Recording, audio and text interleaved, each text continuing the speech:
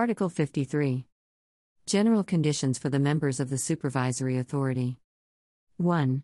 Member states shall provide for each member of their supervisory authorities to be appointed by means of a transparent procedure by their parliament, their government, their head of state, or an independent body entrusted with the appointment under member state law.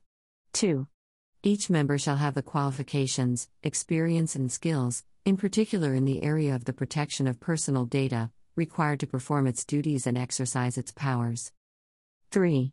The duties of a member shall end in the event of the expiry of the term of office, resignation, or compulsory retirement, in accordance with the law of the member state concerned.